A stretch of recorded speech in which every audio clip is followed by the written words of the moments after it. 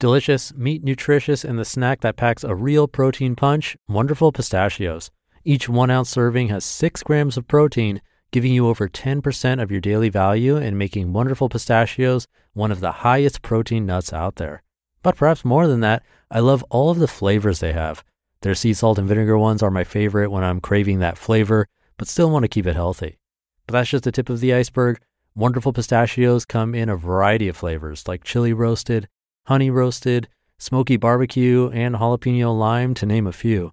Perfect for enjoying with family or friends and taking them with you on the go.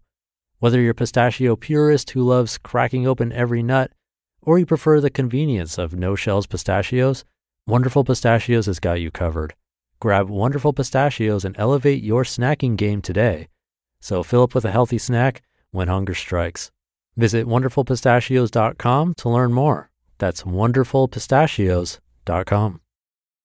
This is Optimal Living Daily, episode 1334, Proof, by Steve Pavlina of stevepavlina.com. And I'm your very own personal narrator, Justin Malik, reading to you from some amazing blogs and books to help you optimize your life. Today's author is Steve Pavlina, a self-experimenter. Come by his site to see a lot more. Now let's get right to it as we optimize your life. Proof, by Steve Pavlina of stevepavlina.com. A forum member recently shared the Carl Sagan quote, "Extraordinary claims require extraordinary evidence," end quote.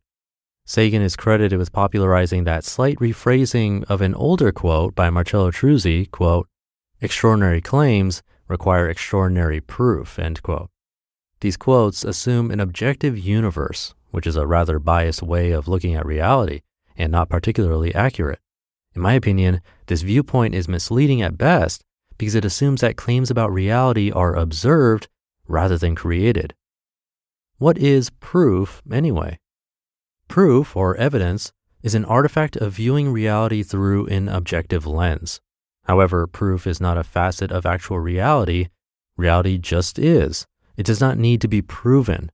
Reality is secure enough in its own existence that it doesn't care whether some being proves or disproves what it is or provides evidence to support one theory or another.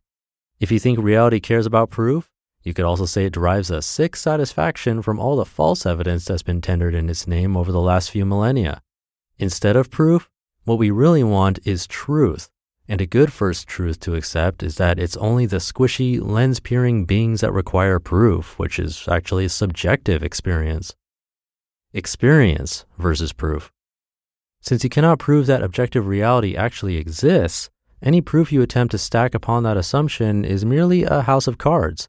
You can get some mileage out of that approach, but the whole stack always remains in doubt. You can never feel 100% secure about statements that all trace back to a single, unprovable assumption.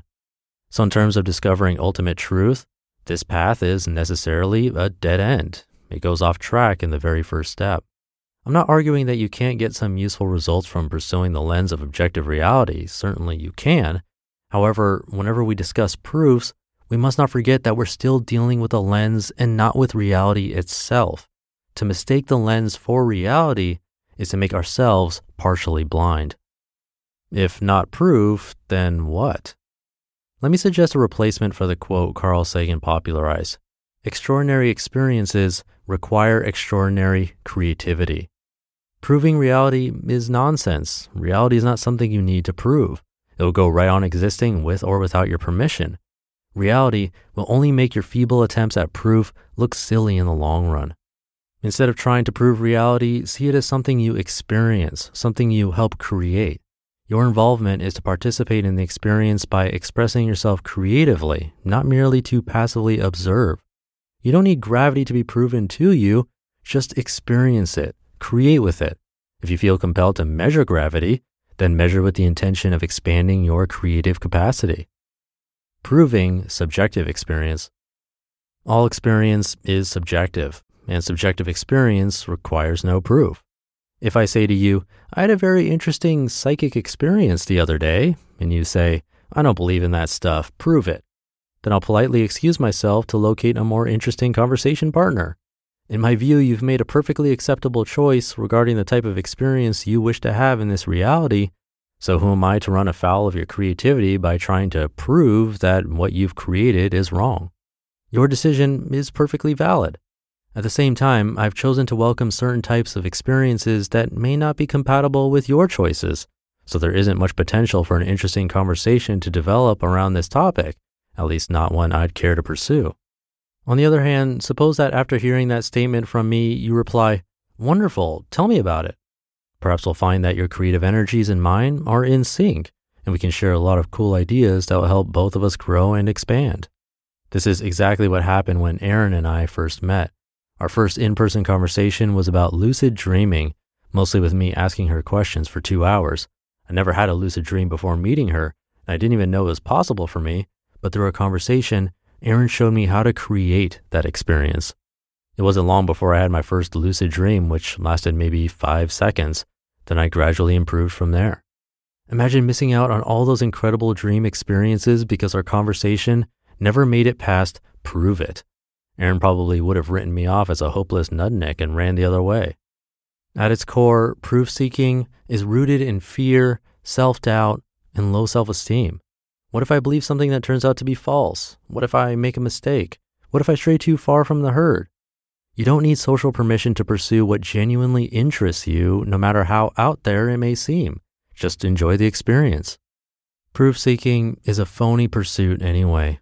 Even in the face of overwhelming evidence, people will cling to their pre-existing beliefs for emotional reasons. Have you ever met a truly logical person who lives based on proof? Of course not. But you'll meet plenty of people who pretend to live this way. A deeper glance at their lives will show that it's far from a kingdom of reason. I'm sorry to disappoint those who ask me to prove the existence of lucid dreaming or astral projection or even how much income I earn. Those people will be waiting a very long time because I don't care to prove anything. That would actually do people a disservice by feeding their fears instead of helping them move through their fears. Experience and create reality. Experience your life, create your life, but don't waste your time and energy seeking proof. If something interests you, then pursue it for the subjective growth experience. Pursue, attract, and create the experiences you want to have. Once you get into the habit of doing that, you'll notice how much time and energy the proof seekers expend chasing their own tails, and how fear-based that entire pursuit really is.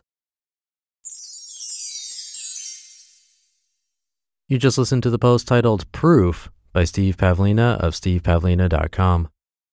Thanks to Steve for letting me share his work. A lot of his posts are pretty old, like 15 years old, back before fake news and stuff like that wasn't known as a huge problem.